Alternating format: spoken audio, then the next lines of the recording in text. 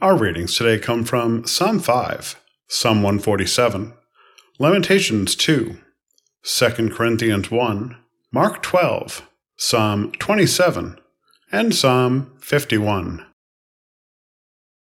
Psalm 5. Give ear to my words, O Lord. Give heed to my sighing. Listen to the sound of my cry, my King and my God. For to you I pray. O Lord, in the morning you hear my voice. In the morning I plead my case to you, and watch. For you are not a God who delights in wickedness. Evil will not sojourn with you. The boastful will not stand before your eyes. You hate all evildoers. You destroy those who speak lies. The Lord abhors the bloodthirsty and deceitful. But I, through the abundance of your steadfast love, will enter your house. I will bow down toward your holy temple in awe of you. Lead me, O Lord, in your righteousness because of my enemies. Make your way straight before me. For there is no truth in their mouths. Their hearts are destruction. Their throats are open graves. They flatter with their tongues. Make them bear their guilt, O God. Let them fall by their own counsels. Because of their many transgressions, cast them out, for they have rebelled against you. But let all who take refuge in you rejoice. Let them ever sing for joy. Spread your protection over them, so that those who love your name may exult in you. For you bless the righteous, O Lord. You cover them with favor as with a shield. Psalm 147. Praise the Lord. How good it is to sing praises to our God. For he is gracious, and a song of praise is fitting. The Lord builds up Jerusalem. He gathers the outcasts of Israel. He heals the brokenhearted and binds up their wounds. He determines the number of the stars. He gives to all of them their names. Great is our Lord, and abundant in power. His understanding is beyond measure. The Lord lifts up the downtrodden. He casts the wicked to the ground. Sing to the Lord with thanksgiving. Make melody to our God on the lyre. He covers the heavens with clouds, prepares rain for the earth, makes grass grow on the hills. He gives to the animals their food, and to the young ravens when they cry. His delight is not in the strength of the horse, nor his pleasure in the speed of a runner. But the Lord takes pleasure in those who fear him, in those who hope in his steadfast love. Lamentations 2, beginning at verse 1. How the Lord in his anger has humiliated daughter Zion. He has thrown down from heaven to earth the splendor of Israel. He has not remembered his footstool in the day of his anger. The Lord has destroyed without mercy all the dwellings of Jacob. In his wrath he has broken down the strongholds of daughter Judah. He has brought down to the ground in dishonor the kingdom and its rulers. He has cut down in fierce anger all the might of Israel. He has withdrawn his right hand from them in the face of the enemy. He has burned like a flaming fire in Jacob, consuming all around. He has bent his bow like an enemy, with his right hand set like a foe. He has killed all in whom we took pride in the tent of daughter Zion. He has poured out his fury like fire. The Lord has become like an enemy. He has destroyed Israel. He has destroyed all its palaces, laid in ruins its strongholds, and multiplied in daughter Judah mourning and lamentation.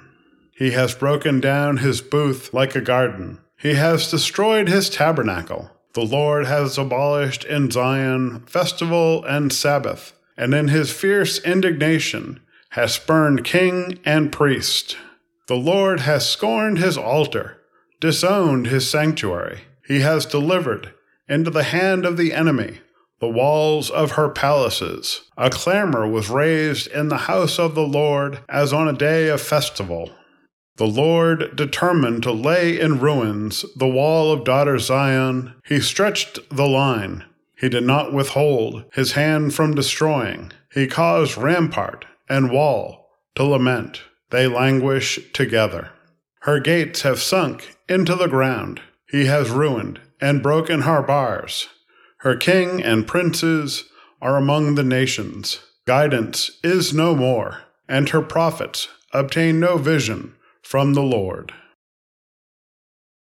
2 Corinthians 1, beginning at verse 23. But I call on God as witness against me. It was to spare you that I did not come again to Corinth. I do not mean to imply that we lord it over your faith. Rather, we are workers with you for your joy, because you stand firm in the faith.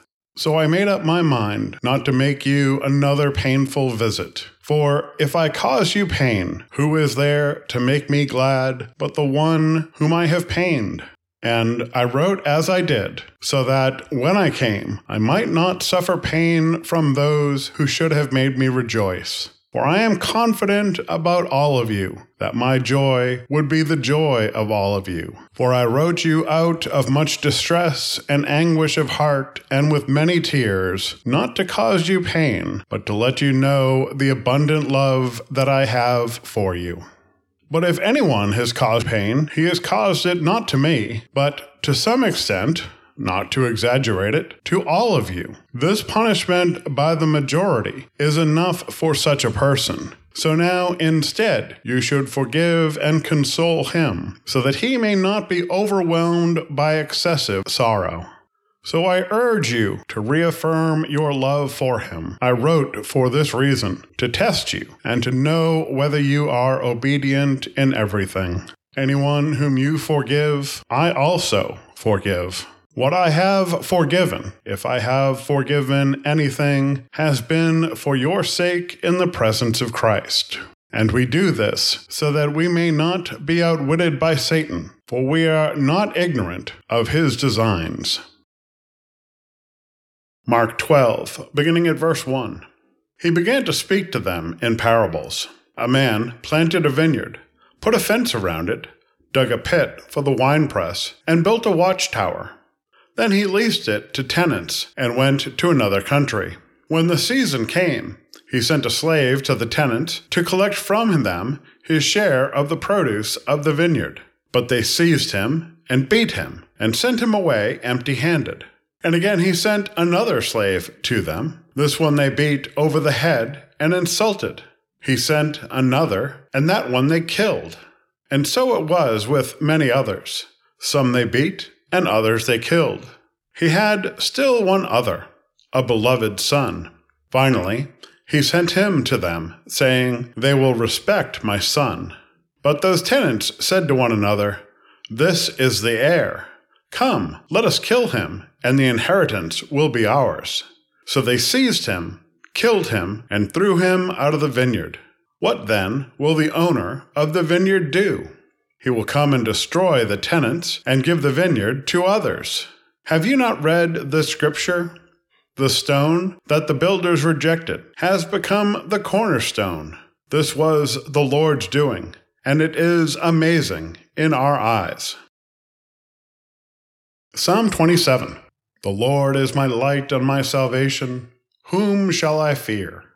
The Lord is the stronghold of my life. Of whom shall I be afraid? When evildoers assail me to devour my flesh, my adversaries and foes, they shall stumble and fall. Though an army encamp against me, my heart shall not fear. Though war rise up against me, yet I will be confident. One thing I asked of the Lord, that will I seek after, to live in the house of the Lord all the days of my life, to behold the beauty of the Lord, and to inquire in his temple. For he will hide me in his shelter in the day of trouble. He will conceal me under the cover of his tent. He will set me high on a rock. Now my head is lifted up above my enemies all around me, and I will offer in his tent sacrifices with shouts of joy. I will sing and make melody to the Lord. Hear, O Lord, when I cry aloud. Be gracious to me and answer me. Come, my heart says, seek his face. Your face, Lord, do I seek. Do not hide your face from me. Do not turn your servant away in anger, you who have been my help. Do not cast me off. Do not forsake me, O God of my salvation. If my father and mother forsake me, the Lord will take me up. Teach me your way, O Lord, and lead me on a level path because of my enemies. Do not give me up to the will of my adversaries, for false witnesses have risen against me, and they are breathing out violence. I believe that I shall see the goodness of the Lord in the land of the living. Wait for the Lord. Be strong, and let your heart take courage. Wait for the Lord. Psalm 51. Have mercy on me, O God, according to your steadfast love. According to your abundant mercy, blot out my transgressions. Wash me thoroughly from my iniquity, and cleanse me from my sin. For I know my transgressions, and my sin is ever before me. Against you alone have I sinned, and done what is evil in your sight, so that you are justified in your sentence, and blameless when you pass judgment. Indeed, I was born guilty, a sinner when my mother conceived me. You desire truth in the inward being, therefore teach me wisdom in my secret heart. Purge me with hyssop, and I shall be clean. Wash me, and I shall be whiter than snow. Let me hear joy and gladness. Let the bones that you have crushed rejoice. Hide your face from my sins, and blot out all my iniquities. Create in me a clean heart, O God, and put a new and right spirit within me. Do not cast me away from your presence, and do not take your Holy Spirit from me. Restore to me the joy of your salvation, and sustain in me a willing spirit. Then I will teach transgressors your ways, and sinners will return to you. Deliver me from bloodshed, O God of my salvation, and my tongue shall sing aloud of your deliverance. O Lord, open my lips, and my mouth will declare your praise. For you have no delight in sacrifice. If I were to give a burnt offering, you would not be pleased. The sacrifice acceptable to God is a broken spirit. A broken and contrite heart, O God, you will not despise. Do good to Zion in your good pleasure. Rebuild the walls of Jerusalem. Then you will delight in right sacrifices, in burnt offerings and whole burnt offerings. Then bulls will be offered on your altar. This is the word of God for the people of God. Thanks be to God. Amen.